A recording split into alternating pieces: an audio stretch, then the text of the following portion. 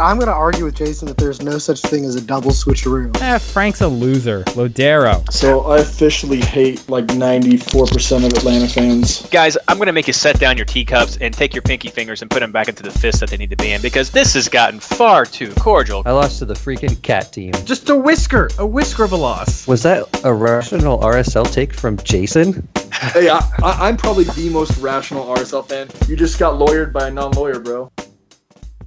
Hello and welcome to the MLS Fantasy Insider, our Western Conference preview episode, first episode of the 2021 MLS fantasy season. That's right, folks. We have made it. This episode is brought to you by the 2021 front runner for the new signing of the year, kickoff timer notifications. No. Maybe yes? No. Actually brought to you by the amazing Patreon supporters of the MLS Fantasy Insider and MLSFantasyBoss.com. Thank you so much for everybody who has continued to be a supporter during this offseason. We have some great things in mind, and we're going to be talking about those right now. But first, I'd like to say I'm your host, Reed Connolly from MLSFantasyBoss.com. And as many of our returning listeners know, our dear friend Michael Denton stepped down as co-host at the end of last season. So tonight I am joined by returning co-host, Mr. Blaine Riffle, and our new co-host, Ashley Savage. Woo! Hi. So I'm going to give, Mike is in chat. Oh my gosh, Mike. Oh, he's gracing us with his presence. He is. Oh, Ashley, Mike. you should read his comment. It looks a lot better than last year. Yes, Mike does look a lot better than last year, doesn't he? For those of you who have listened, you know that Ashley has been on the show with us several times. She is from Seattle. If you could not tell from her screen right now, for those of you listening to us on SoundCloud or your favorite podcast platform, there are some awesome scarves in the background that Ashley has and some great Sounders paraphernalia as well. But Ashley is currently a writer for Switch the Pitch and has a long history in the fantasy game. I will stop talking now and give Ashley just a couple of minutes to give a little introduction for herself. Yeah, first of all, thank you guys so much for asking me to do this. It's so exciting to get to be here on a weekly basis and you know, make these predictions with you guys and all that stuff. So yeah, I got introduced to this through my husband, Spencer. He spent an entire year living in Alaska and did nothing but watch every single game and play fantasy. And so when we started dating, he was not only good at it, but into it. And so it was one of the first things we kind of started to do together. It helped me learn so much more about MLS, and that's helped me a lot with Switch the Pitch too, is fantasy's made me feel like I know a little bit about every team, maybe not enough, but a little, right? And so, yeah, we just got into it together. We play with another couple in this that are Seattle fans, Sounders fans too. In a really competitive husband-wife league. I've only won that league once because my friend Andrea is the reign supreme, but the husbands have never won, and that's the stat we like to keep going. But yeah, it's just been so fun to interact with people who play all across the country and, you know, learn so much more about the game through these stats. It's just, you know, I've been playing for 6 seasons now, I think, and have been lucky enough to get top 100 every time. So I'm aiming for that top 50 this year. Maybe being on the show will help, but maybe not. I don't know. But thank you guys so much for just letting me be a part of this. I'm so excited. Of course, we are happy to have you. That's great. We've already have some questions coming in through chat, so keep those in mind, guys. We'll get to that just as soon as we finish all these basic housekeeping things during our preview section for sure. For those of you who may be listening or watching for the first time, I just want to emphasize that this is an insider podcast, so it may sound like it's for the pros, but our whole point, just like Ashley was saying, is we try to make the fantasy game approachable to all the new players, but still provide information for veterans of the MLS fantasy game or other fantasy games as well. So we're going to be having more content over at MLSFantasyBoss.com. And that's one of the big reasons why we do this preview episode as well, is we're trying to help people who don't always follow the entire league, which, let's be honest, is most people, just have an idea of at least some of the go-to fantasy options when you're first building your teams, just so some of these names are going to be familiar to you. We may not hit everybody. We probably won't hit all the sleeper picks, but we're trying to give you just a little advantage or at least a heads up when you're trying to make your first team. So if you're new and listening to this for the first time, welcome. Thank you so much. This is exactly where you should be. This is a fantastic community to be a part of, and I'm happy that you joined us right now. This is just leading right into my first little general plug section here for general announcements. Since we have no week to recap yet, of course, we have a Patreon over at patreon.com/MLSFI. It's a way for the listeners of this show to directly support us as content creators. And just so you know, I mean, it's pretty basic. We've had some good support and great members over the years. We do what we can. We have an exclusive Patreon only members league. We always have an experts league that Patreon members get to join, and just a free for all league just for our patrons. And that league is a prize league. And I'm proud to say that MLS Fantasy Insider, MLS Fantasy Boss, basically the three main leagues that I run, I'm proud to say that we have given prizes individual, separate from MLS, for the past at least 3 years. So we try to do that. We try to be just generous, and that's part of what helping support the show helps us do, is you help us get prizes, help us get swag as well. And the prizes for our league, it's gift cards, so it's cash money for the MLS shop, so it's great things there. The prizes are still going to be the gift cards. The swag that I'm in the works on getting, so last year we had drawstring bags and we had stickers. Stickers are coming back. I still have drawstring bags if people do want those, but this year we're sort of honoring or acknowledging everything that happened last year with COVID. And we're going to be having face masks and gator masks that we're going to be logoed for MLS Fantasy Insider. I know that many of us are getting shots now, and many of us are returning to work and just returning to life as normal. But some of this stuff is still going to be around forever. I know I work at a place where it's a university, and so there's always, when students come back, people get sick. So I'm going to keep wearing masks during certain times of the year. And if I can have an MLS Fantasy Insider mask, yeah, that's awesome. Plus, when you're at your stadium, you can wear your cool mask. People are like, what is that? And you're like, listen to this podcast. And it's fantastic. So that's what our plan is. We're going to have the stickers. We're going to have the mask. And then for those in the top tier, you can see in the background of Blaine that he has a little cool mini soccer ball. Those are going to go to our top tier patrons again. Caveat, as long as the supplier still has enough. But yeah, we'll send these little mini soccer balls acknowledging you as one of our top patrons, as well as the ability for you to come on to a show and spend some time with us. So we'd like to get involved, but that's the Patreon for MLS Fantasy Insider. We also have a Discord channel. This is the MLS Fantasy Boss Discord channel. It has a lot of former champions, top 10 guys as well. Just a great community, great players where people love to talk. Older Goaler is the king of Discord. He is a Discord manager. He is amazing. He has little fun side games that happen there with sort of team theme weeks, like bearded players only or only Argentinians.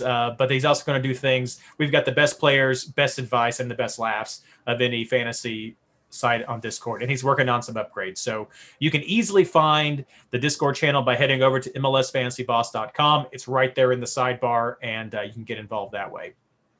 We also have a subreddit, r/FantasyMLS. I'll be honest, it's not as active since we've really gotten into Discord, but we still have a weekly rant thread there.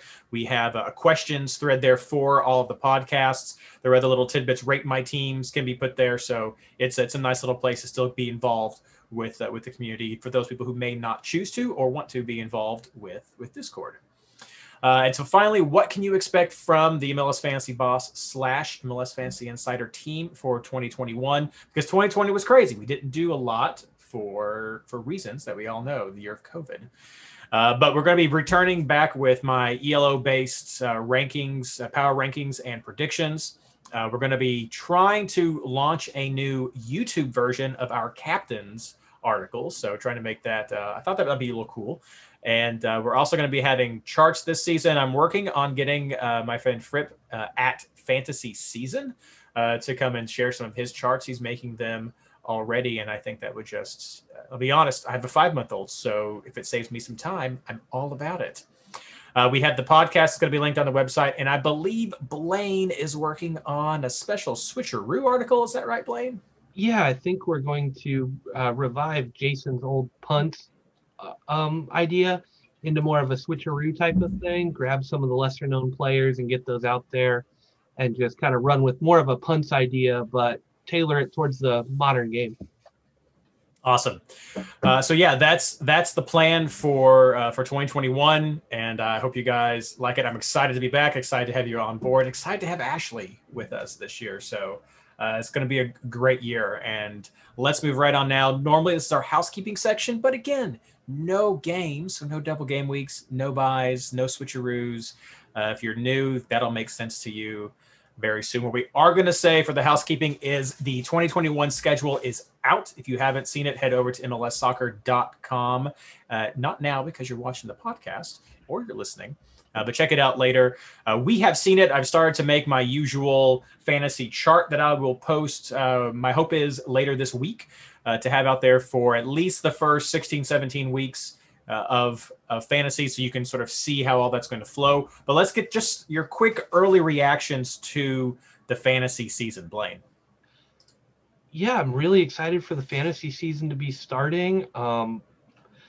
Everything on your schedule that you sent us, Reed, that I know you're going to be putting out for everybody else here soon, it looks good. The rounds look great. The double game weeks that we can see out there all line up pretty well.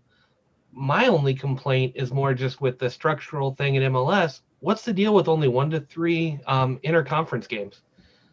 Like that's my big complaint. It's destroying the parity of the league. I mean, I know I'll let Ashley rant about the draw that Seattle got, but I mean, Kansas City starts the season with Red Bulls and Orlando, and then we get Chicago in September.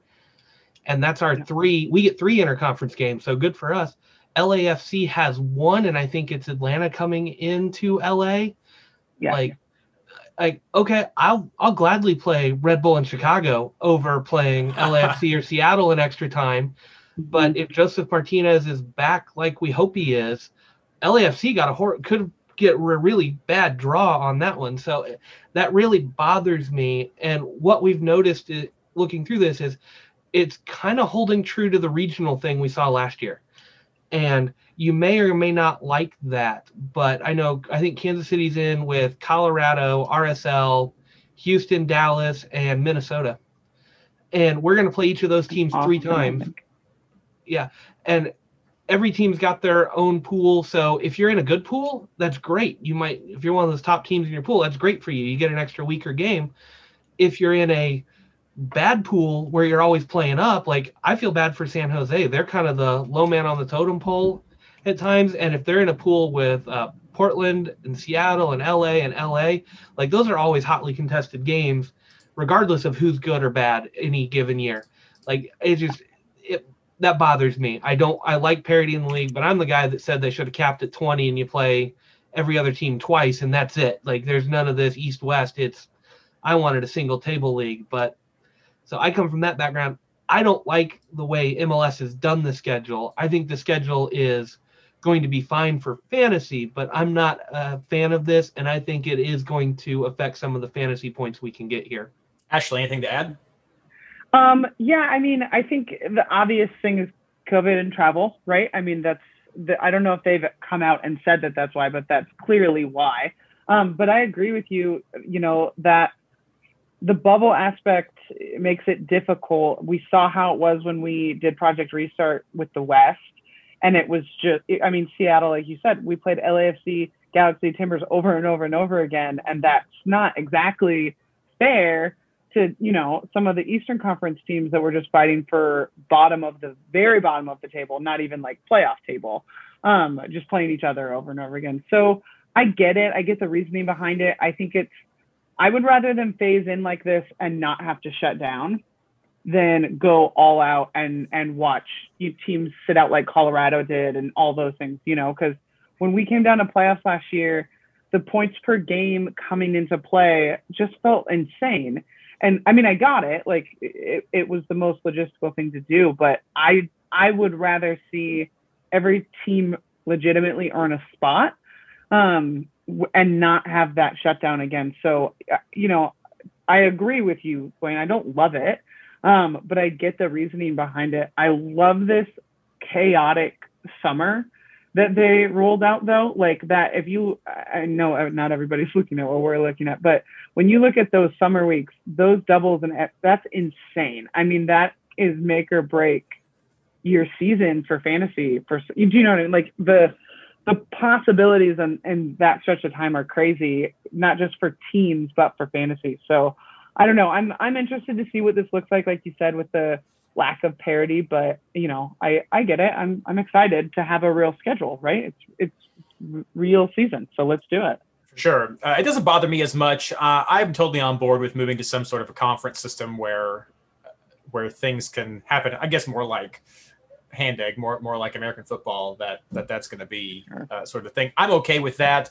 I'm not, I mean, I get it. The table, 2 games away, home, whatever. There's just so many teams now and the travel's crazy, which I will say, Ron Bodie mentioned in chat that I wanted to know how we thought same day travel with charters was going to affect. And I think I speak for all of us. I think that's huge, Ron, for everybody listening. Still having those charters available for the MLS teams is really going to help with tired legs and double game weeks. If we have a good chunk in the middle of this season, that's a huge difference when you're looking at EPL, which I know a lot of us play. The travel time is not anywhere as near as, okay, I'm going to fly from New England over to Vancouver. I mean, it's some ridiculous travel times that people have to take, and those charters are going to help. I think this could be a season where travel time, especially with some of this regionalism they have, may not be as big of a factor as others. A couple of fancy things I will just tease for everyone when you see this. Welcome all the Austin fellas. I know some of you all, guys and gals, were watching and listening to us last year. Your first 7 rounds are all away games. That sucks. Yep. I will talk more about your team later, I hope, but that absolutely sucks. I hope your stadium is finished ahead of schedule. Sorry. That's pretty rough. But then you also have Nashville, who of their first 5 games, the first 4 are home. And then after the next 5 games, they have 2 more home games, an away game, and then a double home week where they're both home. Holy cow, Nashville. Yep. We'll talk about that next week with our East Conference preview, but I am liking what I'm seeing with Nashville. Another 2 things I'll point out before we move on. There are going to be a lot of bye rounds this season because we have an uneven number of teams with 37. So that'll be great opportunities for switcheroos. Keep an eye out for those. Many of the times we won't have bye weeks are going to be when there are big double game weeks, which there are a lot of them within these first 15 weeks of the season. So that's going to be a good time to capitalize. But I will mention we have a preview of some of the rules for the 2021 season. And I can tell you that we are going to be having the 2020 double game week system for the 2021 season, which means that you will get the highest score of the 2 double game weeks. So I love this system. I think it makes single game week players much more viable during a double game week. It makes you have to think hard about what you're playing for. But for the 2021 season, we will have the 2020 version of the double game week scoring system of the highest points only. Other changes that we're going to mention is this was a huge feedback from the community. We are returning to moving roster values, variable roster values. What I mean by that, this is a la 2018-19 MLS Fantasy, but pretty much what you're familiar with if you played EPL or another system. Your budget will change up or down based on how well your players do during the season. So we will no longer also have a fixed $100 million budget. The budget value will increase and decrease with players connected with that. As far as the max changes go, the max player price change was at 1 million points up or down last year. We're going back to a 0.5, a 500,000 change for 2021. So that, yes, that's right, Ryan. Build Your Value is back. We'll talk about that in probably a week or 2. We are also going to have a return of the Fantasy Champions League. Now, I don't have any more details about that. I don't know anything about prizes. I don't know anything about the breakdown. But for those of you who are new or maybe just played last year, need a refresher, the Champions League was a special tournament at the end of the season for the last, it was 4 weeks last year. It might be a little bit more this time. But basically the first part of the year was divided up into 4 mini seasons, and there was a separate table, separate overall rankings collected for each of those seasons, and the top 100 people from each of these little mini seasons were added into a special tournament just for the final part. There was still an overall bracket. Your points did not reset. It was just a cool, fun little side tournament for just the best players during each of the chunks. So that's how it worked last year. I don't know the exact details for 2021, but we are having a Champions League, and I think that's fun. It really makes me remember back. I'm so old. It makes me think back to like 2013, 2014, when we still had an MLS Cup version of fantasy where your teams got weeded down to fewer and fewer players, but you could have more and more players from each team. So it just kind of keeps something special going on at the end of the season. I like that a lot. So those are the changes. Those are some early thoughts about the schedule. Oh, also, I feel super bad for Vancouver, who has 4 double game weeks in a row. That's brutal. But it's Vancouver. I mean, yeah, it's Vancouver. I'm sorry, Vancouver. All right, so we won't keep too much time because I know all of you are here tonight for the preview of the Western Conference. What we're doing is we're going to break this down team by team. Probably going to go over our hour-ish mark tonight, but we're going to try to keep it tight when we can. We're going to go down for each team in the Western Conference. We're going to give you the players to watch. I know for me, it's just a few players there. And then we're also, as a fun fantasy thing, we're going to tell you if for this team, we think you should play, fade, or switcheroo in general for their players. So I thought that was fun. I thought it was clever. I hope you guys enjoy it as well. Okay. But I need a drink before we do this because I have been talking a lot. I'm not used to it. Talking a lot and not used to it. Okay, Western Conference. We're going to kick things off at the top with Austin FC. I won't say too much because we have a lot of people who are helping us with the Fantasy Primer project this year, real fans who are writing about their teams, and I don't want to steal the thunder from any of these guys, especially since we have Chris, who's an Austin fan, who's writing for us. So that's awesome to see you guys already involved in fantasy. But I will go ahead and mention some people who I'm particularly looking at. The first one for fantasy to watch, I think, is going to be the 25-year-old Argentinian number 10 playmaker, Tomas Pochettino. That's right. I've been practicing my names, people. But Tomas Pochettino has some great stats. He has some great potential. 25 years old is not bad at all for an MLS player. Not their first DP, but one of their DP signings. So I think he'll be a great one to keep an eye on. 27-year-old Paraguayan. I believe this was the first DP signing for Austin, but Celio Domingue is going to be a winger. He's 26 years old, which again, I think that's a good age for MLS. He's got some good goal scoring pedigree coming from his previous teams. I mean, I think he was also picked from the Argentinian League as well. He's from Paraguay, but I believe he was playing in the Argentinian League, which MLS has been very good at grabbing some great guys from. Ashley, you know about that up in Cascadia. Then I'll also say that former San Jose forward Danny Hoesen has gone over to Austin, and he didn't get a lot of play time in 2020. I think he only got 11 points. But in 2019, he scored 90 points. He had more action.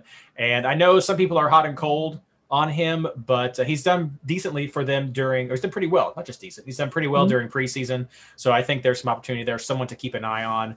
And then on defense, Austin did what I wish Cincinnati had done and what I think is the key to success for expansion teams in MLS. They have a core defense of MLS players. They've got Nick Lima back there. They've got Matt Beasler back there. And I think these are quality guys. I love Lima. He's my favorite of the ones back there right now is Nick Lima. Ben Sweat, right? Yeah, Ben Sweat is back there as well. I mean, these are core guys that understand the league, understand the players, and I think that tends to give people a leg up when they're coming into the league as an expansion team. So they have a solid defense. I don't know if they're going to be setting any records or doing anything, but I like it when I see it. So in general, because of all this, I'm saying when it comes to Austin that they are a switcheroo team.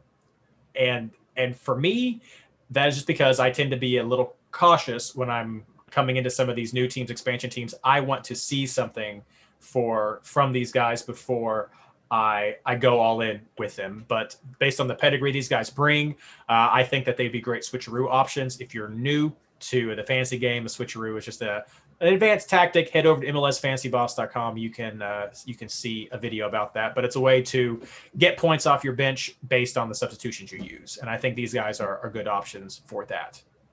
Blaine, Ashley, anybody you want to add? I feel obligated as the stand-in mic to reference Ring here. Sure. No, good point. Yeah. As I think he would. I mean, that signing was crazy to me. It was one that when you read it, you think you read it wrong. It's so smart for Austin.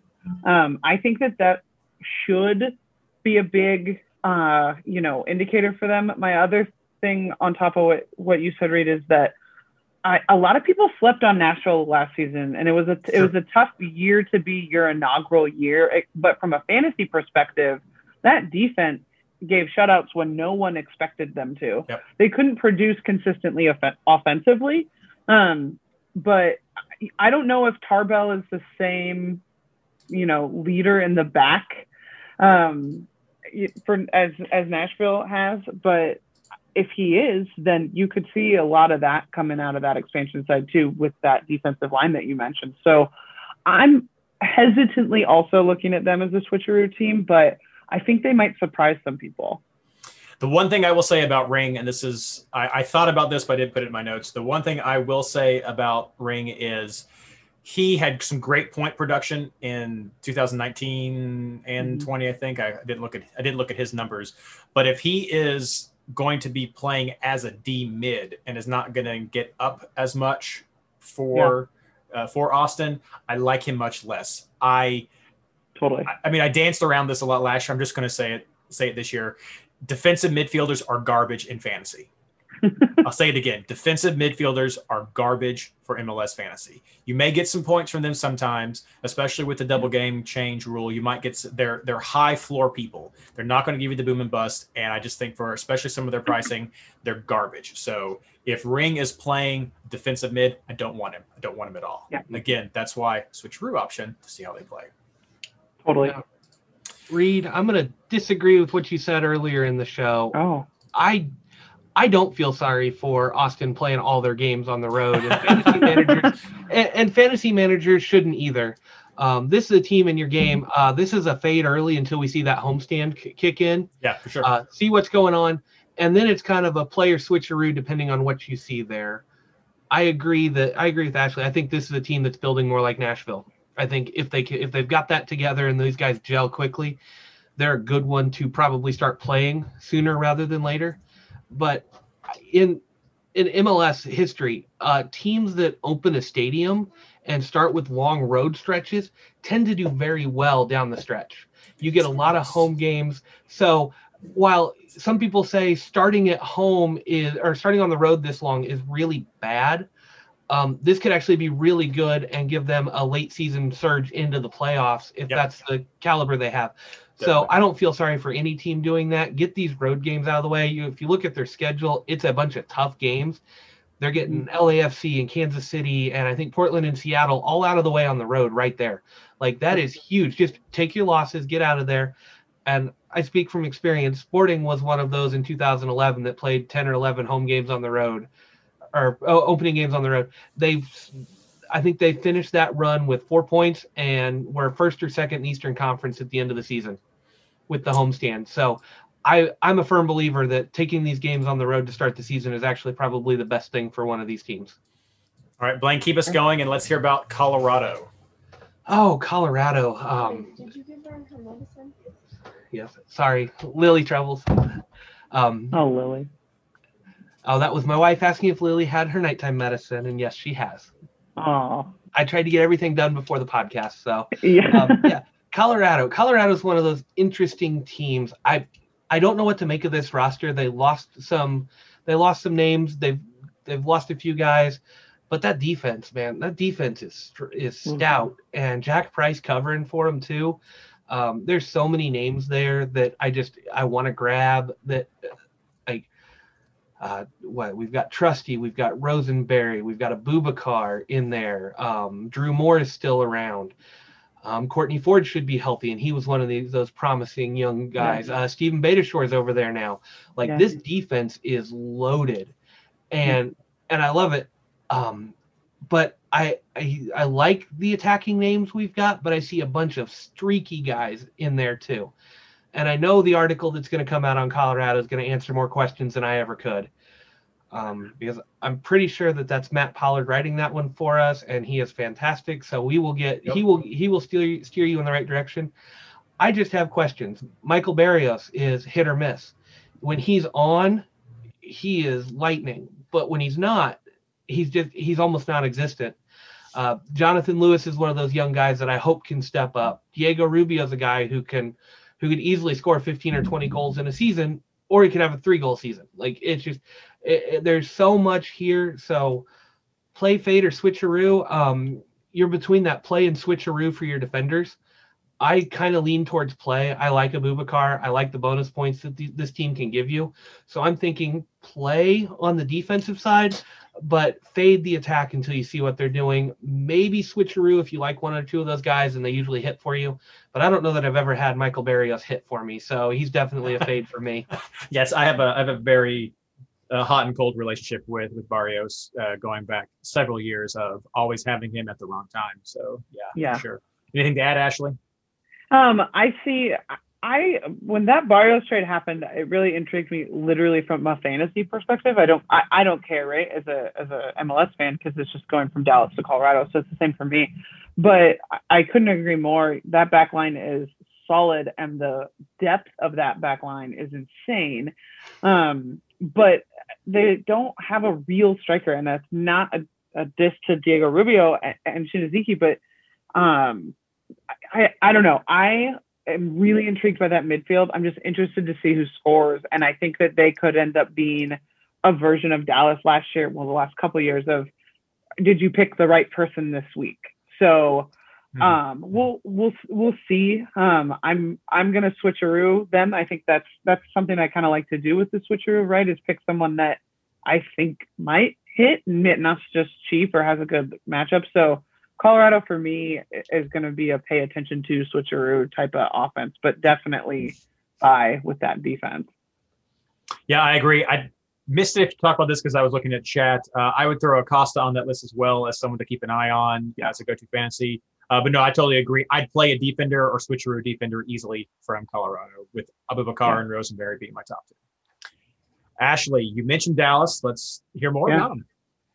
Dallas is we were watching the men's national team the other day, and it was so funny because Spencer said, how many of these kids came from the Dallas Academy system? And it was like 3. It's amazing to me what that organization pumps out, and it's impossible for me to know who's going to be good when I watch them. So it's a tough one for me. They have another really strong defense, a lot like Colorado, just starting with the middle and working out. Hollingshead has jumped out for so many years as a fantasy standout. Last year was really good for him. He's one of those tricky guys that he'll play as a midi, sometimes even an attacking midi. I watched there were a couple games last year where he was in a front 3, but he's listed as a defender. I think that's his probably most likely position for the season. So it'll be interesting to see, how he stands out. And then it looks like, and again, I'm sure we have someone that will cover this better than I will, that Tessman should get more minutes this year. I know they lost that game the other day, but when he came in for the men's youth national team, he made an impact right away. He was really fun to watch in the playoffs last year. Against Portland, he did quite well. I think he might be a sleeper pick. He's someone I'm kind of looking at maybe as a switcher. I could be completely wrong. They might not start him, but from what I saw of him last year in playoffs and the way they've talked about him in the offseason, I think he could be great. And then Paxton Pomykal, and Yara, it's just going to be interesting to see how much they play. Pomykal was hurt all of last season, and the season before was when he popped. So, I am kind of fading in general. If I had to categorize the whole team, I would say fade just to see what's going to work. Because they kind of have a lot of positive moving pieces with a bunch of names in between where you're just not sure what you're going to get yet. So there's aspects of them that I like. But health and fitness is a big question for some of these guys. I don't know how much longer Matt Hedges is going to be the dominant force that he has been. So maybe this is the season he drops off. Probably not. He's just like never ending. So yeah, for me, FC Dallas, in the league that they're in and the teams or division that they're in and the games they're going to play, is a temporary fade. But there's some fun names on that list that you could start to pull from in the first couple weeks too. Yeah, great points. As a recap for Hollingshead, he had 113 points last year, including 4 goals, 1 assist, 5 clean sheets. So that is a fantastic. In 16 games, right? 19 games. 19 okay. Games. That might include playoffs, but he had that. And what I've heard about Pomical is that they're hopeful for him to be back and fit, so we could get more for 2019 Pomical than a 20 Pomical. Yeah, great pickups. Anything to add, Blaine? This team is young. If you look at it, they've got a few guys that are 30-ish, all hovering around 30, and then everybody else is 23 or under. This team is incredibly young, which is why I would say fade this team as a whole. I think you're going to see a lot of streaky, inconsistent play this year, as a lot of the guys are going to be learning the ropes. I know they've got some experience. Ferreira and Pomical have played some significant minutes in MLS, although Ferreira didn't play as much last year. But it is so hard to bank on a team like this, and especially on a team that we've kind of learned to love them as a defensive powerhouse because of Matt Hedges. And Hollingshead going forward, but how much is that defense going to change with Rito Ziegler gone? And I am worried about that. One of the key aspects of a guy like Hollingshead is having a partner in the back, center back, wing back partnership that will cover when you roam forward. And if Hollingshead is tasked with staying home more, there goes his fantasy points. I don't know that they will do that. I worry about how this team is going to adjust to losing some key names from the squad, and how the young guys are going to adjust, because we're looking at having a couple of starters that were on the U23 team this year. Like that's a tall task for any young player, and I kind of agree, fade them. And other than Franco Jara, I think it's fade everybody to start the season. Wow. Bold claim. I'd be willing for a switcheroo. We'll see. Yeah. Okay, moving on next to Houston. Houston's had a busy offseason. Biggest, of course, is Mauro Manotas has been sold, so they got some cash money for that. Houston has been busy.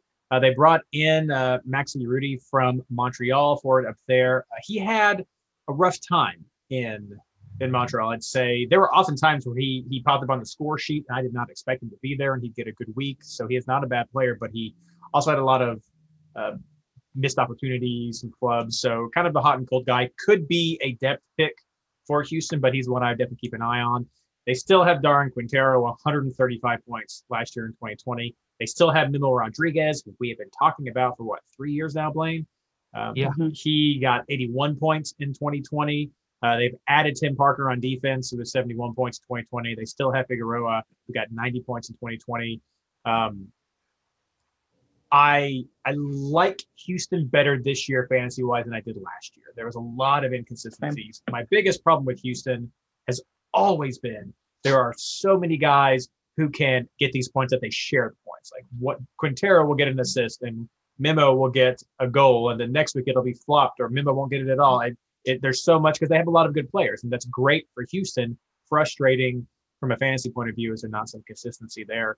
And with their defenders, I tend to shy away from Houston with defenders. They could be better. They might be expensive. So that's the only bad side. And they have typically not been worth the price the past few years. So I'm going to call this a switcheroo team for me. They seem to have addressed the defensive problems, but I need to see it to really believe in it going forward. Like I said, the attack has always been SharePoint. So I want to say never go with two Houston attackers, just because I feel like I'm just trying to scattershoot to hope I get somebody. Like I just tend to go with one, and that's going to be it because I feel like you can do better, diversify, but it's just hard to pick that guy. Yeah. Anything to add, Ashley or Blaine? You forgot one big name. Timmy Parker. Timmy Parker coming in from Red Bull. I don't think he's a game changer. Like, I don't think he's going to come into your defense and completely revitalize it, right? But, you know, Zach Valentine has his moments as a winger, and Tim Parker is definitely a much stronger center back. But, yeah, that attack is so hard to pick from. My understanding from my buddies in Houston is that Lassiter is probably going to get more minutes this year, which that I have no idea how that's going to go. And then I agree with you about Darwin Quintero. He's got to reach a ceiling at some point, but man, he was hot last season. So yeah, it's kind of hit or miss. I think there's a lot of good choices to choose, but I just don't know how consistent they'll be, like you said, Reed. So for me, this is a switcheroo team. Yeah, and we have our good friend Todd Modisette, who is going to be writing our Houston article for us, and he is a former champion, or at least he won something. Todd won something. He's good. Reed, I just want to point out, you talk about consistency and the irony of that this is the team that has Fafa Picault and Maxi Urruti. Yeah. I mean, you can't say consistency and attack and have those two guys on the team. I mean, that's it's consistent in that somebody is getting a goal or an assist somewhere, and it's just never. Yeah. It's not like you're going to get Carlos Vela or Martinez be like, these guys, they're going to score. They have too many go-tos. There's no always at Houston. There's not an always pickup or always captain, right? That's right. Speaking of Vela, Blaine, tell us about LAFC. Oh, LAFC. If Vela's back, if Vela's back and healthy, I mean, the sky's the limit with this team. The way he's been playing, I expected Rossi to be gone, but he is still here. That surprises me. But losing Brian Rodriguez seems to hurt a little bit. Center forward, do you put Vela up there? What do you do? Do you go with Corey Baird, who played well enough for RSL? If he's got a little bit better service, if he's got Vela and Rossi beside him in a 4-3-3, I mean, maybe he gets it done. This is going to be one of those elite teams, and you've got the names that you know. Other than that, I just don't know if the defense is going to hold up. A new keeper, they didn't look good last year. There were some question marks the year before. I mean, when you're willing to let your number one keeper go like that, you always have questions. I like some of the names, but I just don't trust this defense. But let's be honest, if you're taking LAFC, you're probably grabbing Rossi and Vela if you can invest two forwards, or you're grabbing Atuesta and Vela plus one more. I mean, you're really looking offense here. So as far as it goes, play, fade, or switcheroo, I think you're pretty solidly in the play category here. You may switcheroo somebody like a Corey Baird if you can't afford both Rossi and Vela, and see what happens in some of those. But yeah, I think this is when they've got a good matchup, this is a play two almost every week. Yeah, BWP's also gone, as Shannon points out. He was clearly just a Vela placeholder to give them some more attack. But yeah, they made some changes indeed. But I mean, I did read an article that said there could have been a big sell-off in LA this year, but because of so many impacts of COVID to revenues from teams across the world, they just didn't have the right buyers lined up. Yep. Anything to add? Yeah, Ashley? I was going to say the same thing. I was surprised to see Kay still there. I know he's made comments about wanting to go abroad. I'm surprised to see Atuesta made it through the window. I think that organization, like you just said, is going to hold out for big buyers for all three of those guys, including Rossi. But, they're bringing back that same spine. And one thing we kind of forgot with Vela, and we saw 2 games he was back at the end of last season, Rossi shone brightest without him, right? And so it'll be interesting. It'll be more of a 2019 look when they're both back and healthy together. So that was always Captain Vela. Oh, look, Rossi did something well occasionally too. So fantasy wise, I'm interested to see how they spread that out. Rossi coming off a golden boot, amazing year, and then Vela back to hopefully fitness and form. So it'll be interesting to see how they kind of split those points around, because Well, let's stay in Los Angeles, quote unquote, for those LA Galaxy fans out here. And Ashley, tell us about LA. I mean, what an overhaul for the most part, right? I feel like this is a team that kind of needed some changes like this. I am a Greg Vanney fan. I know that might sound weird as a Sounder fan who plays him every other year in MLS Cup, but I'm interested to see what he can come in and do with this team. He's already made some interesting signings. Jorge Villafaña was always quiet from a fantasy perspective for the Timbers, but he's a good wingback, and that LA Galaxy system has really relied on the Felchers, Araujo's of the team. So I'm interested to see how he contributes. I feel like this is going to be my first hot take, and it's probably going to blow up at me, but I could care less about Victor Vasquez at 34 coming to play for the Galaxy. I mean, he's not Pavone. The fact that they couldn't get that Pavone deal figured out is beyond me. I'm sure there's a million reasons that we just don't know about, but I don't even know if he'll start. I think he's still got a lot maybe not a lot. I think he's still got something in the tank, but fantasy wise, that means just nothing to me, really. Again, watch he'll have the most genius season and I'll sit back and see it. But I just, he was for a long time a kind of a fantasy, not must, but you should think about. I do not see that happening at this team with this system. Who's their goalie? Not totally sure. I know they signed someone, but they go back and forth between goalies all the time. That back line, you want to talk about a leaky back line in LA, it just must be in the water. Because, the Galaxy couldn't buy a shutout last year or very much the year before. So it'll be interesting to see, Araujo and Steres, I think, are good fantasy picks depending on the lineup. A healthy JDS is massive for this team's selection offensively. I would say he's the one exception to your rule of defensive midfielders are garbage, because JDS, while looking like a defensive mid, he picks up the bonus points that I didn't even know existed until I scroll all the way over in fantasy. He's coming off a year out, so I don't know that I like him right out of the gate. How Sasha Kleshin's still starting is interesting to me. I was one of those people going into Chicharito's first year where I was like, he's not going to score 10 goals. Everyone picked him up, wanted to pick him up and all those things. I just did not see him translating to MLS as well as some of his predecessors did. But if there's one thing I know about watching Chicharito over the years is he can get hungry. So it pains me to say it, but I actually think with the right people around him, which I'm not sure he has, that Chicharito might be a glimmer of the goal scorer that we've seen of him in other leagues this year. I did not think he would right out of the gate. I just don't know if they have enough midfield pieces to really make that work for him, because he does need the partnership. He's no Zlatan, right? I mean, Zlatan in fantasy was a gold mine. I hate that they ever let him go. It's fun to watch him where he's at, but, I see a little more out of Chicharito this year, but I still don't know if he breaks, 10 or 15 goals. So we'll see. It just depends on the people around him. For me, this is a switcheroo team. He got one goal last year, so he could pretty much only go up. Yeah, the ceiling is high. Well, I will just say LA Galaxy is a fade for me because I do not know what's going on. Leggett is probably the only legitimate person I'd even consider at this point. I will say for Giovanni Dos Santos that I'd call him more of a box-to-box maybe than necessarily a pure defensive midfielder. And that's, if you got some box-to-box, if you're getting some offensive chances, you're okay. I mean, you're not like Valeri, you're not like Pavone, you're not like a lot of those guys. He's somewhere in the middle. But he's able to get there, But those, we're talking about the Kyle Beckermans and things like that. Like those guys, Michael Bradley, garbage.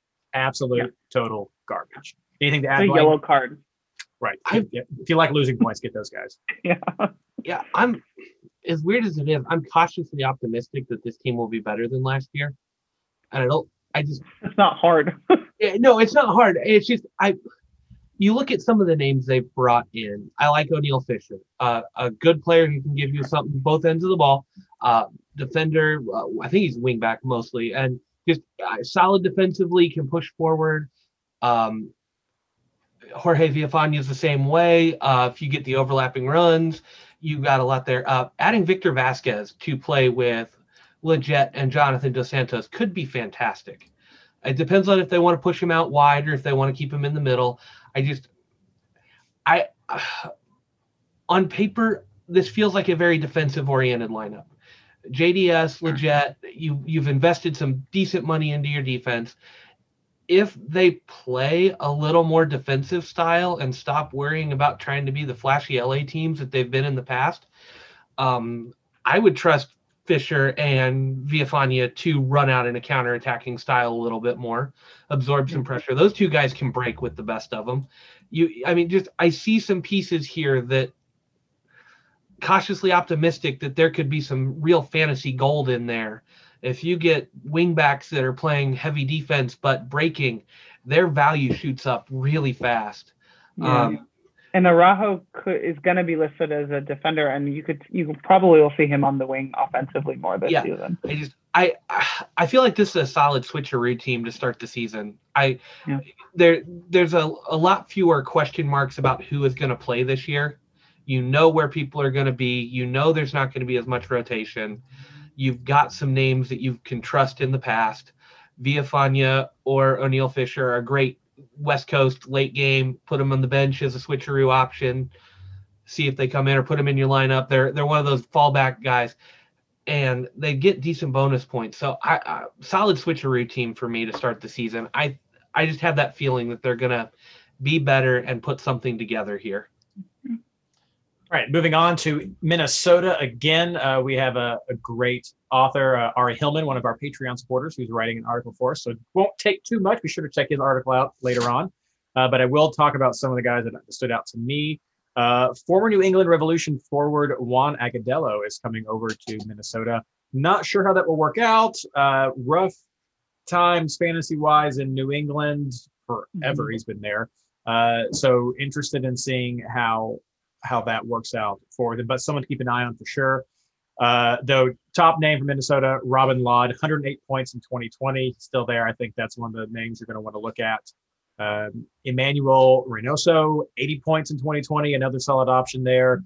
John Gregus, 89 points in 2020. So this midfield, pretty good for Minnesota. Just look to see what that striker is going to be for them. Back on defense, some good options there, but good. Romain Métanire is the one that tends to stand out because he's an attacking player, and you have some good. I don't think his 2020 was fantastic, but 2019 he was awesome. So I think he was hurt a little, right? He didn't play every game for some reason, I feel. But yeah, he tends to get expensive though. That's the one bad thing there. Yeah. And then also Dane St. Clair at a goalkeeper had a great season, one to keep an eye on. He'll probably be reasonably priced as far as goalkeepers go. And I will mention, you had talked about LAFC's keeper. When I'm concerned, it's not as bad as defensive midfielders, but I don't think you really need to spend a lot on a goalkeeper. Find a solid keeper. The points between your top three keepers and like your next 3 or 4, it's not usually a whole lot. Though if you are in a tight match, tight head-to-head, it could make or break. But I tend not to sweat too much about goalkeepers, but I think Dane St. Clair is pretty good. The biggest loss is Molino is gone. That is a big hit for them, but I think they still have some good pieces. For me, it's enough to want to play Minnesota with some great midfield options right there. Yeah, absolutely. They also lost did they bring in Wiltrap? They signed Wiltrap, they right? kept Wiltrap. Yeah, they kept Wiltrap. And I like Wiltrap. It was always, he's one of those players which he's Trapp and Finley together again, right? Yeah, and so I know they kept Finley, brought in Trapp. I don't know. Yeah, they've got both of them, Finley, and I like those guys, but I think the main ones are going to be Gregus and Lod. I also like as kind of a, I don't know if we can call him a sleeper pick anymore, but Hassani Dotson, when he starts, is a really good switcheroo. He's getting the youth national team minutes now. He looked great in that game the other day, but he also had some great points towards the end of the 2020 season, very surprisingly for me. I have a lot of questions about Ike Opara that we can't answer here, so I'll just skip over that. But if he comes back in for some reason, I mean, this defense could just be lights out. So yeah, I like Minnesota a lot. I think that they're a pick for me in a couple different positions most weeks, but not striker. Yeah, I think the one name we need to highlight a little bit more is Reynoso. The way he Right. finished last season, and he was a midseason transfer, I think, as well. Yeah. Like, if he plays the entire season this year like he played last year, hands down MVP winner. Like, Vela would have to go off in order to beat him. Like, it will be an absolute fight for that MVP. And you can't say enough about that. That could be where your goals come from this year. I do worry about the forward situation a little bit, but Agudelo has shown he can finish, and you're looking at a stacked midfield where you can put Finley out wide. That's his spot. I like Finley for that. I think he's going to be a starter with Molino gone. Another guy I just really like it here. I do want to touch on the Ike Opara piece. I know it'll be there. Another injury. He struggles to finish seasons, and I was hearing on the rumor mill last year a little bit that his return at all was somewhat in question. Yeah. I don't know that his injury is that bad. I don't know if his mindset's wrong. I hope he comes back. I love Ike. He's a great player, but a guy who's battled that many injuries, and I don't know how bad this one was. It was bad enough that he decided to stop playing and then sat out the rest of the season. I don't know what was wrong. I don't think we were ever really told what happened last year. And I don't know that it's as much an injury as it is an accumulation of all the injuries. I hope he comes back, but my gut tells me it's not looking good. I haven't looked at any preseason results to even know if he's playing in preseason for them. I don't think he has, but don't quote me on that. That really brings his defense down a notch as a whole. And I think that plays into the Metanire style as well. He and Ike played on the same side, and when he has Ike behind him, he can go and just run like crazy. Without Ike there, he's got to stay home a little bit more. He's got to be aware of what's going on behind him to a bigger degree. And I think that defense hinges on whether Ike comes back being elite or being just a good, solid defense. And when Ike's there and that defense is elite, this team can beat anybody in the league. Without Ike, it's a little bit more of a fight throughout the season. He's got a podcasting career now. Yeah, Benny Silent Ike. Maybe that's what he's going to. All right, Maybe. Just so everybody knows, I did Ashley dirty for this next one. I made this list, and she sent me a message and said, "Did you give me Portland on purpose?" And I said, "Absolutely." So, Yeah. Ashley, Who knows them better than me, right? I get it. tell us about Portland. So, we pay attention. First of all, the biggest improvement to the Portland Timbers is the beard from Gio. It is stunning. If you haven't seen it, please just look at their Twitter. He looks amazing with that bald head and big beard, and I hope he doesn't shave it at all this season because it is amazing. Schmetzer, he's your dentist, right? So I really admire a good, looking coach like that. He looks fantastic. Portland went, as they tend to do often, and signed a couple defenders. In a completely unbiased opinion, I have stayed away from Portland defense for years.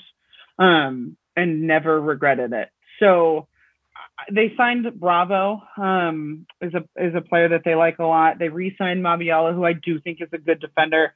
And then they brought in some guy named Van Rankin. I mean, it's improvements. Steve Clark, I think, is finally the main keeper. They went back and forth a little bit, but last season he played the whole season predominantly. So I'm interested to see what this back line looks like. Like I said, as someone who pays a lot of attention because we play them a lot, I've watched them bring in different defenders and different players. They cycled through a lot last season. And yeah, they had an amazing run at the MLS's back tournament and then not a lot when the season restarted. So if they can solidify that back line, I think Portland could be sneaky scary. I know this is going to sound ridiculous, but I'm interested to see how they play without fans again. And how that can impact some of these players for them. It's the stadium more than many. And we watched it in Seattle too, where it just made an impact. Blanco is going to be back. I don't think right out of the gate. I could be wrong. I thought he was going to be back in the beginning of the season, but not right away. He's 33 coming off that ACL tear. Diego Valeri turns 35 this year. Those two players have been so amazing for this team, and I think a lot for fantasy, it just comes down to where they're at this season and what they've still got, going on. Niezgoda is supposed to be back around mid-season. Felipe Mora and he were kind of a wash with fantasy. You never knew which one was going to start. Ebobisse was doing great in fantasy until he got hurt. I hope he gets consistent minutes this year with Niezgoda out injured. Jeremy Ebobisse is a fantasy player that I like probably as a starter, but definitely as a switcheroo option a lot. And then the midfield is just kind of hit or miss. Like you said, Reed, Diego Chara is the definition of a defensive midfielder. Not someone I'm ever going to pick up. Also commits the most fouls in MLS over the last 2 seasons, maybe more. I don't know. He and Kyle Beckerman and Ozzy have been duking that one out year after year. So just someone I avoid. I enjoyed Yimi Chara from a fantasy perspective last year and just to watch him. So I think another year under his belt might be pretty interesting. He's someone I'm keeping my eye on. And then Eric Williamson started out last fantasy season at base value and just went up slowly.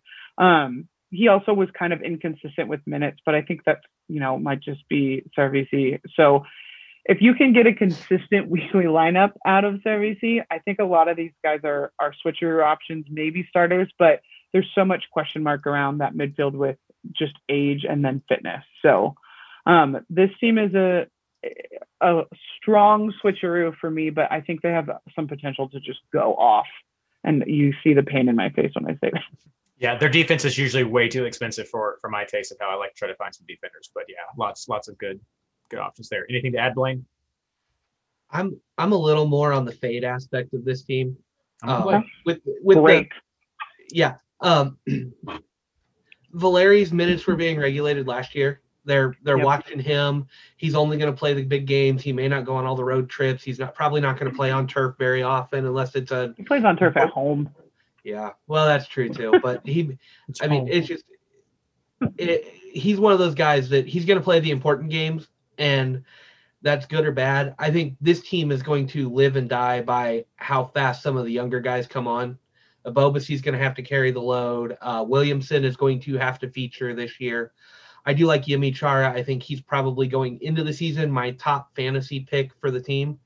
I don't have high hopes for this team going into the season. Okay. I mean, that's just I think Valeri when he plays is great, but you can't count on Valeri week in and week out. And it's not against him. If he starts, he's probably a good inclusion. But in the back of my mind, I'm always going, is he one knock away from being down for the rest of the game?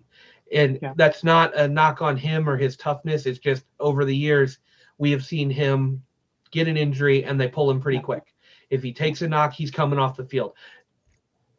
34 is not old by any means, but he's playing more like you would expect a guy 37, 38 to play when he takes a knock. They're treating him like he is an older player. And that worries me with this team. So I'm pretty much a fade on this team until I see how they go without Blanco, or that Blanco starts the season, which I highly doubt, and is actually 100%. I can't see any way to trust it given the typical prices we see for Portland players. Yeah. Okay, Blaine, keep us going and talk about RSL, Real Salt Lake. Oh, talk about a team that did a full rebuild. No doubt. I mean, players and culture. Yeah, right. Rusnak is back and Krylak is back, and that's about it for the guys. Are we done? Should we move on? I'm joking. Yeah. They've gotten younger. Justin Glad and Aaron Herrera are both under 25, should be starters this year. I've trusted both of those guys for the past few seasons. They've got MLS experience. Those are guys you can go with. I think this is going to be solidly a switcheroo team. If they've got good matchups, there are some great options here. It's a decent mix of experience and youth here. The guy I'm waiting on to see is Rubio Ruben. I want to see what he can do. there's really not a better forward on this roster that I can see. So he's going to play. I mean, that a starting forward that could possibly be priced around 7-8 million. I'm hoping he comes in that low because that's an awesome switcheroo option when you know he's going to start. But given who he is, he could easily be at that 9 mark, and at 9 he's a little bit harder to go with. I see some names here I like. I've trusted Marcelo Silva for a while. Donny Toya was great for Montreal at times. Could do really well in this system. I see a bunch of switcheroos here. I guess the other big one that I keep forgetting that is there is Justin Meram's there to play on the wing too.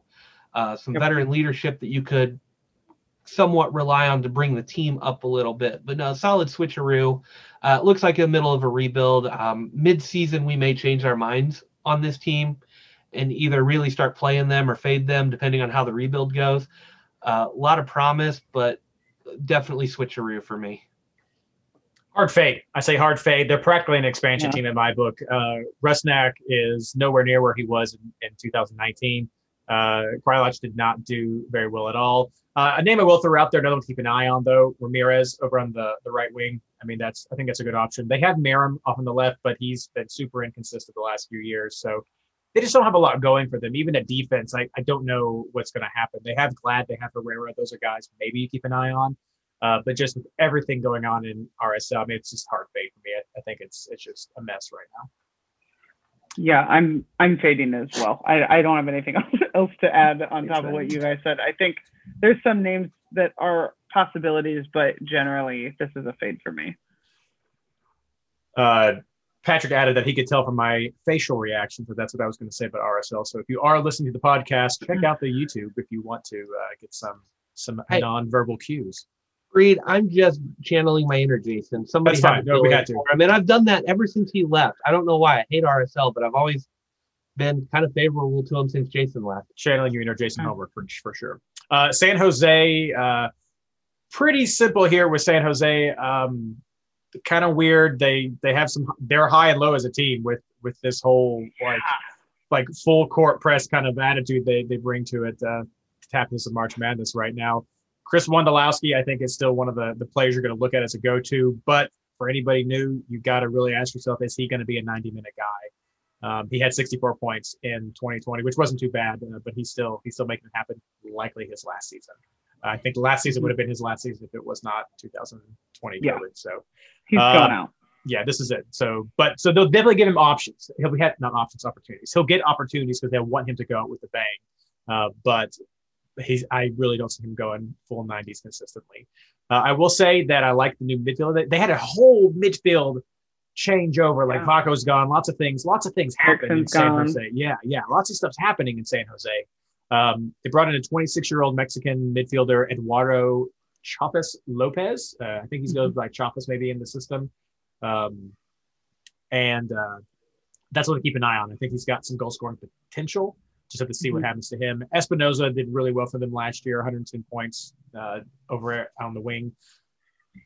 They're a pass/switcheroo for me. I just don't know what to expect with San Jose. They really frustrated people at the beginning of 2020, and then people kind of figured out how to play against this high pressure man mark system, and it didn't quite work as well. I think Chapas played in this system before. I think he comes out of Chivas. So I think that's going to be okay for him to integrate in. But pass switch, they have some good moments, but that's about what I see for San Jose. Anything you guys want to add? I didn't help, but I edited because I'm an English major. My husband wrote the fantasy article for this team. As a team, we like to pay attention to, and we played a lot. And the goalkeeper position for fantasy is one that's interesting for me here. Vega was relegated at some point last season, and I didn't see why, in the sense that I don't know what happened. He was a big, kind of bonus point keeper. He didn't always get a shutout, but he always got bonus points, and pulled a lot of shutouts out that you didn't always expect. And I know I'm going to say this one wrong, but Marcinkowski was a 4.0, either 5 goals in or shutout for 4 straight games type of a keeper last year. And I don't know that I trust the San Jose defense, but their keeper situation was really interesting fantasy-wise last year because both those guys would get bonus points. So even if you didn't get a shutout, you usually got more than the two. So I'm keeping an eye just there. I don't love the defense, so I'm not paying attention to that. But I'm also interested. Espinoza is someone in fantasy. I mean, even on the pod, we sleep on him. I feel like no one really talks about him as much. No, right? But his point production is insane. Even when Spencer wrote it, I was like, double check. I think he wrote that number down wrong. So I know, right? I think that he's someone to pay attention to. And the one I'm fading so hard on is Judson. He is just a red card every game waiting to have, especially if you watch that guy play, he's just asking for it. So I agree that San Jose is a switcheroo team. You just don't know what they get. Like I said, they're going to let 5 goals in or they're going to score 4. So it's just so hard to keep track of. So they're switcheroo for me until they decide who they want to be. We had a question in chat. Sorry, go ahead, Blake. Oh yeah, to start the season, I'm only on 2 names really. Vega, because I want to see his price.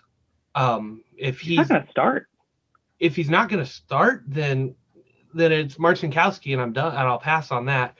Okay. But no, I want to see Vega's price. Yeah. If Marcinkowski has some problems and Vega gets to come in, I think there could be some rotation there. If Vega starts at a 4, 4.5, or 5, I mean, you're talking insane value there for a guy who has shown he can do it. That's great. And the other guy I keep an eye on as a switcheroo is Youngworth. He can go off. Other than that, I don't trust anybody. I know we sleep on Espinoza, and I'm going to sleep on him again.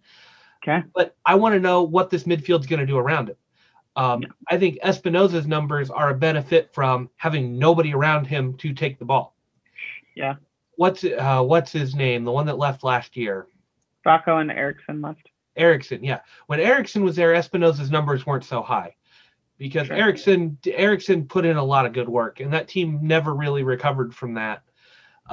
You put Fierro in there as a midfielder. You put who was the other one? Lopez in there. That's going to eat into Espinoza's numbers. It has to. Mm-hmm. And I don't trust teams that are going through that type of rebuild and that type of flux in midfield until we see who's going to step up and prove that they can score those points consistently. I have to pass. So I expect Espinoza to come down to earth a little bit. You either have to be really, really good, Zlatan on a bad team, or you have to be just benefiting from having nobody around you. And I don't think Espinoza is one of those Zlatan on a bad team taking advantage of it. He's benefiting from getting all the balls funneled through him. We had a couple of names mentioned in chat. I'll just highlight real quick before we move on. Jackson Ewell, Shannon mentioned him. He's okay. He had a great 2019. His 2020 wasn't as good with some of these new midfield options. I'm not sure what his production is going to be, so he was expensive too, right? Yeah. Didn't I remember? He was just more expensive than he should have been for his. Yeah, he was 70 points, and it just a little bit of name recognition. So I think that's some of the name tags there. And then we had a comment from Great E Space talking to us about Carlos Fierro, and I think he's another solid. He's a young 24-year-old. He's played under. Almeida before. I think maybe both he and Lopez played under Almeida. Almeida's brought in a bunch of guys who have played under him before, so they know his system. I feel the same way about him. He's got some good potential. They've got some good pieces around there. I that's why I'm just not sure about them, but I don't want to say pass on. That's why I'm not saying hard pass automatically. They've got some guys that are familiar with Almeida. They're young. They've got some potential. I'm like, okay, maybe I could go on a flyer with one of these guys and switcheroo. But no, I think he's another one on the left wing that could be a good option. Ashley, your Seattle Sounders. Yes, thank you so much. This is a weird year, guys. So Jordan Morris killed himself playing for Swansea. He's out for at least the rest of this season, possibly the beginning of next. And then Rui Diaz isn't even in the country yet. So Apparently, he's bringing home a green card with him. So, we have a lot of question marks going into this season from a team and fantasy perspective. So Nico Lodero is Nico Lodero, and you can continue to pick up Nico Lodero. So just go ahead and add that to your list. Stephen Fry is too expensive for the lack of shutouts. I had this in my article. I think we only had 4 last season. Just not worth it particularly. A lot of the defenders that you like to pick up in fantasy for their offensive points are gone. Kelvin Leerdam is gone. He's at Seattle 2.0 with David Beckham. Jovan Jones is gone. He went to the same Seattle 2.0 with David Beckham. So I call it a fan favorite, and I think it's outside of the state of Washington. But Nuhu somehow is still here. There's rumors every year that he's going to leave, and he never does. And he is crazy, but when he produces, he produces. He should be. They're toying with the lineup. Under Brian Spencer, you've seen the exact same lineup every time, positionally, but it looks like they're going to go with a 3-back, which is something I haven't seen from the Sounders before. We did it in playoffs last year a little due to injury. But they're looking at a 3-back with Gomez Andrade, Nuhu, and then Arriaga. Don't ever pick up Arriaga, just a general advice. But it looks like Nuhu and Brad Smith might be playing underneath each other. And I could see a lot of good offensive points for Nuhu in that overlap situation. I don't know how healthy Brad Smith is. He should be listed as a defender, and I doubt he'll ever really start there. So that's something to keep your eye on. Joe Paulo is usually more expensive than he's worth, and also should be sitting back in a more defensive role this year without Jordan on that wing. Same with Christian Roldan. Christian Roldan was a lot of people's kind of sleeper pick when they couldn't afford Nico. And his point production is just not the same in the middle as opposed to out wide. So he's someone that I'm fading on as far as, picking up consistently. And then Kellen Rowe has joined the team after talking garbage about Seattle for years, even though he's from this area. So that's cool. I don't know if he'll start. I know I've seen a lot of things, on MLS.com and stuff say that they think he might. Based on what we're doing in preseason, I don't know that he's going to. I think you're going to see, here you go, Reed, a lot more of Bill Bruin. And Freddie Montero is apparently a name we say again. We all just forgot to play for the Whitecaps for several seasons, and we're so happy he's home.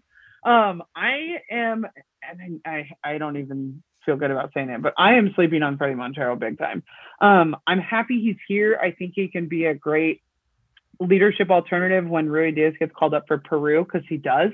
Most of the summer, Rui Diaz isn't going to be in your lineup probably. But Montero and Bruin combined are not equivalent to Raul Rui Diaz on his own. So, this is a team that at the start of the season, I would go Nico and leave it. I'm not switcherooing this team. I will play this team foolishly, but not until they figure out what the formation is going to look like and where in the world is Raul Rui Diaz. So all indication is that he's going to be back in time, but he hasn't been with the team. He's not playing. So I don't anticipate him at least the first game, maybe the first couple. But when he's in, man, Rui Diaz is as consistent of a goal scorer as you can get. So always have Nico, no matter how expensive he gets, and then kind of just wait and see on everyone else, is my opinion. Probably dating myself, but anybody else have that? Where in the world is Carmen Sandiego? Yeah, I got you. Yes, yeah, no, we got that right. That come on, Ashley. Everyone knows that Seattle doesn't start playing until around 27 anyway. So you're good. So join us then. Blaine, you had something to add? That was pretty good. You answered my question, because I was going to ask, do you play Nico if you're starting Montero without Rui Diaz, or do you have him start because there's no Jordan Morris to provide that service off the wing. Mm-hmm. You've lost a lot of your speed that opens up space in the midfield. You're going to see teams be able to pack it in more in the middle because they're not having to account for Jordan Morris. I really wonder if we're going to see Nico come down to earth a little bit and be a little bit closer to the other premium midfielders. When Nico takes free kicks, PKs, and corners. When you have a 10 that gold. takes those in Gold, fantasy, he also is the most fouled player in MLS over the last 3 seasons. That on its own, I just gave you 4 bonus points. yeah, and that may be the case. I hear what you're saying, though, for sure. But yeah, like because we've overlooked Jordan Morris at times. He's so boom or bust, but what he does for the midfielders around him, what he does creating space for everybody else. I want to see what that ripple effect is on the team. And when you start talking Christian Roldan or Kellen Rowe as your next big attackers with Rui Diaz out, that really makes me nervous on, are they just going to double team Ladero all the time and let one of these other guys float a little more? Like, what's this going to do? Because we've seen teams do that to groups that have single midfielders. I know that used to be a tactic against Valeri in Portland. You double team Valeri and let somebody else beat you, and they struggled at times. I can see that happening to Seattle some this year. Is they just they try to take Ladero out, and then where does this team go without Rui Diaz? And that I struggle with that. That's why I wanted to get your input on that. Yeah, I mean, the formation change is going to be make or break for fantasy and for the Sounders too, right? So going with this 3-back, if that's what they're sticking with, that's what they've done in preseason almost every game.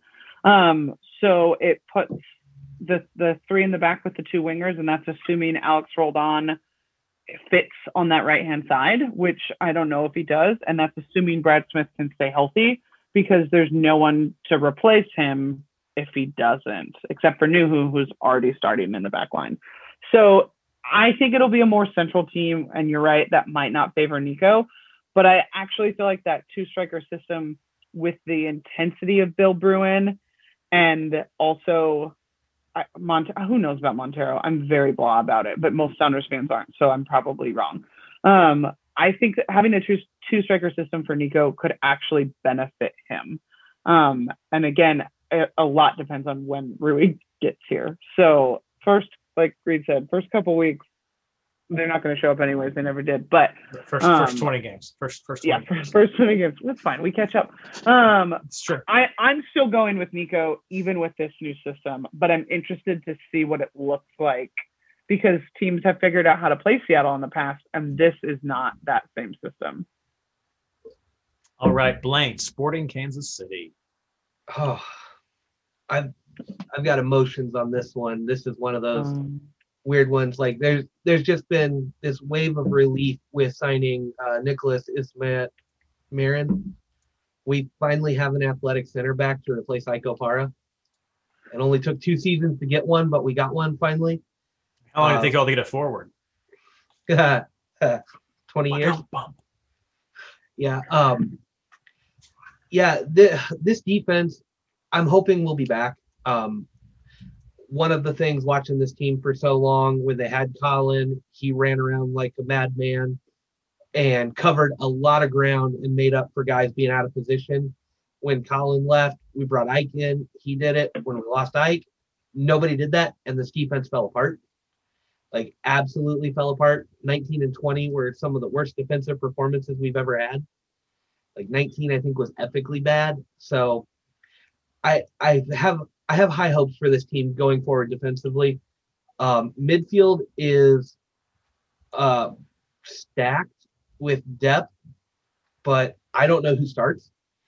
I say Gadi Kinda is probably the only lock to start.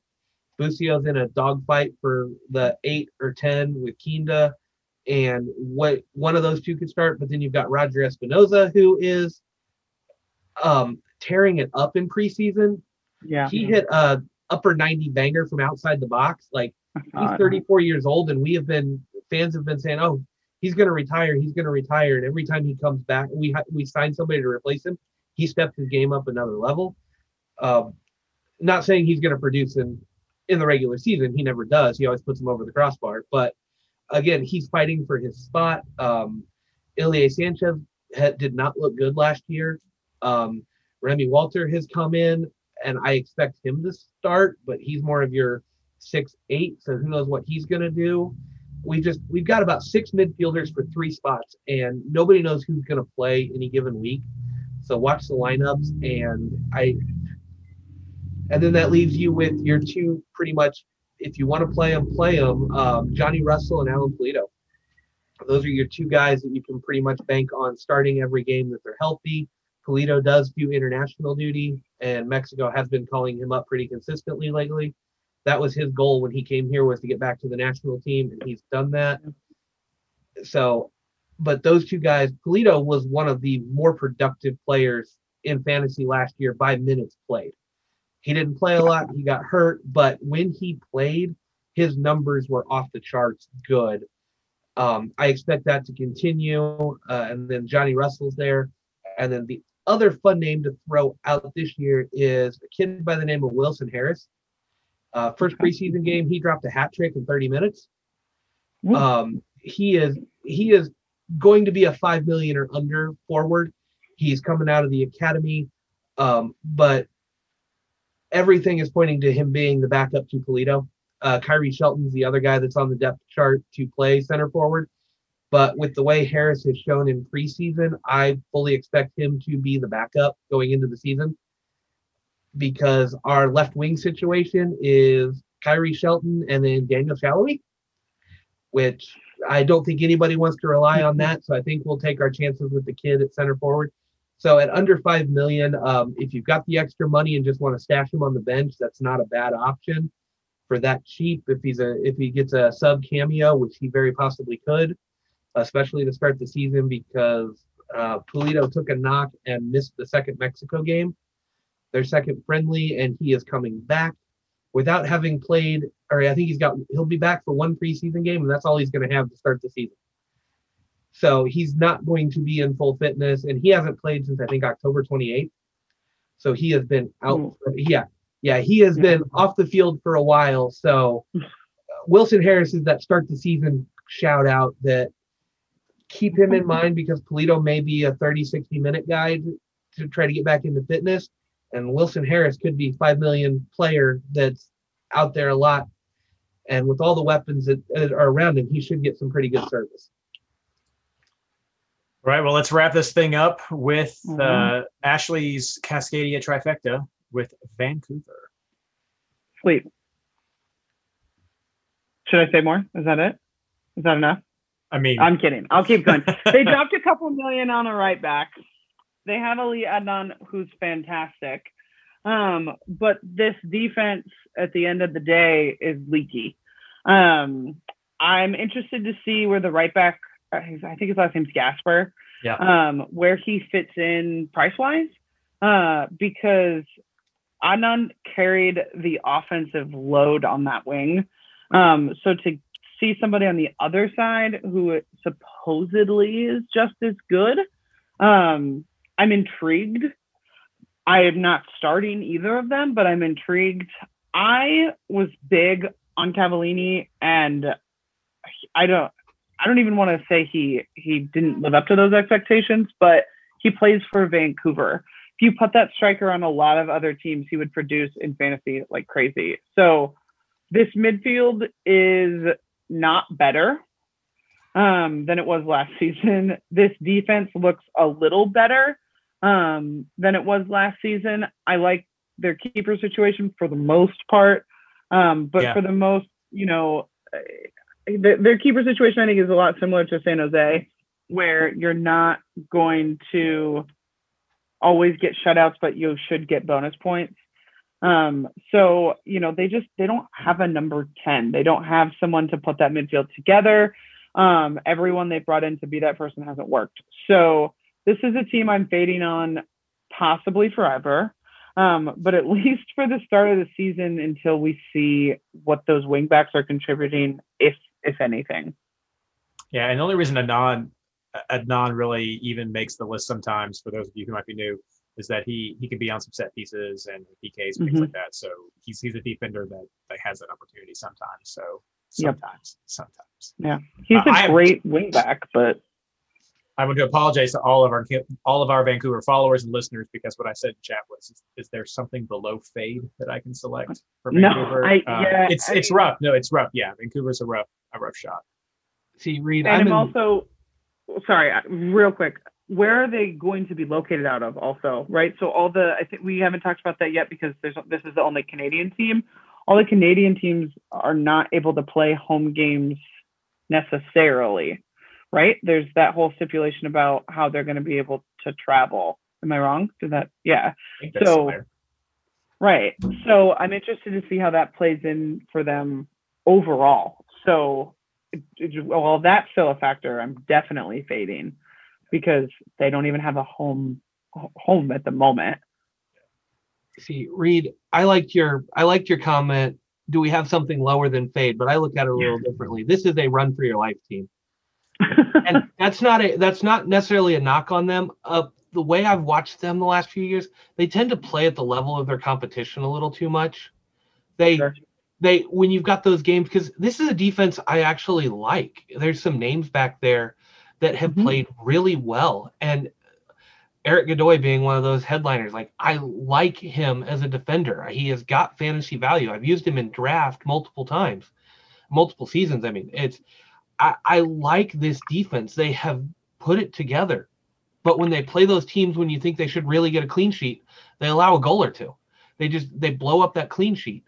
And then going forward, you've got Cavallini. This year they've got Toussaint Ricketts. Russell Tybert's there. This is a team that when you're betting against them, not scoring a goal, they go drop 3 on your defense that you've picked up against them. This is a team that can play with the best of them or can absolutely fall apart with the worst of them. And that makes them so hard to pick. But it makes them so hard to pick against, too, because the last thing you want is to grab a defense thinking, I'm going to double up here, get a clean sheet, and then have Cavallini drop a hat trick on you.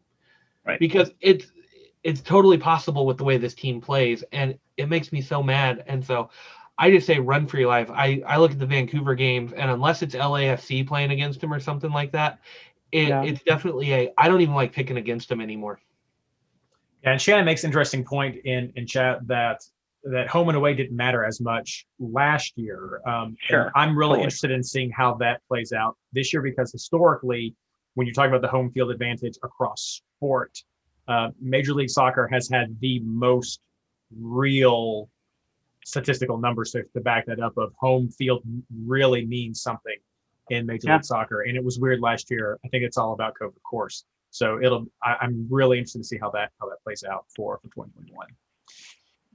All right. Well, everybody, thank you for sticking with us. These early preview episodes always run long because we try to just give you a decent snapshot, again, for all the new players and returning players of who to look at. Just a quick shot. But that's what we have for tonight. Again, if you are interested in supporting us through Patreon, please head over to patreon.com/MLSFI. We'll have more authors heading over to MLSFantasyBoss.com. Those articles are going to start trickling out over these next few weeks as we gear up for the season. Just happy to be back. Happy to have you all as part of our community. Ashley, what would you like to plug? I'd love to plug Switch the Pitch. We are gearing up to get ready for the season as well, covering different teams, covering different games, all female staff, all female writing, just bringing a female perspective to the men's league. So give us a follow on Twitter and check out some of the articles we've got coming up as soon as the season kicks off. Lane. I'm going to plug the Discord again. That is a great community of people over there. I got more involved in it late last year, and especially in the off season. I made some good friends in that group. Going to go ahead and put the challenge out there. We need a membership drive. The sporting fans in there kind of run the show at times, and there's a good Cascadia contingent, but they're just not. They're not as vocal. Go drown us sporting fans out. Get in there. Get involved.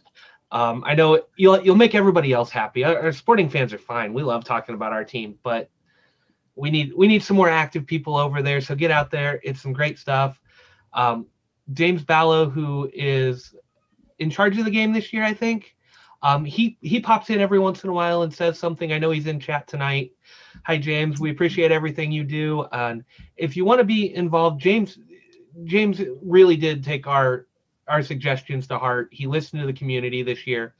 Go get on Discord because he's over there doing the work there. He's reading what comes out, and he is listening to our feedback in the Discord and asking questions too. So get on Discord. That's where the game is really growing, and it's just one of the best communities I've been in a long time. Yeah, we have some more offerings than just MLS there. Of course, we have we're focused on Major League Soccer and the fantasy game, but we also have some DraftKings content. We have content for Predict 6, MLS's other little fantasy game that's pretty fun. Then there's even some stuff for Bundesliga fantasy, and we partner with Total FPL for some EPL coverage as well there, and there's also NFL. But even for Patreon members, we have a little special Patreon club that I'm trying to get going where you all have only access there for Talk With Us. And for those of you longtime listeners, we have our little fun Star Wars Cantina side chat going on as well. So it's a great community, lots of options to interact, and just fun. So yeah, Discord is very awesome. But again, thank you so much, everyone, for listening to us tonight. Check out the Discord, check out MLSFantasyBoss.com, and of course, we'll have this up on the SoundCloud within maybe tomorrow. Might give me next day. This is a big podcast. But again, thank you so much for joining us tonight, and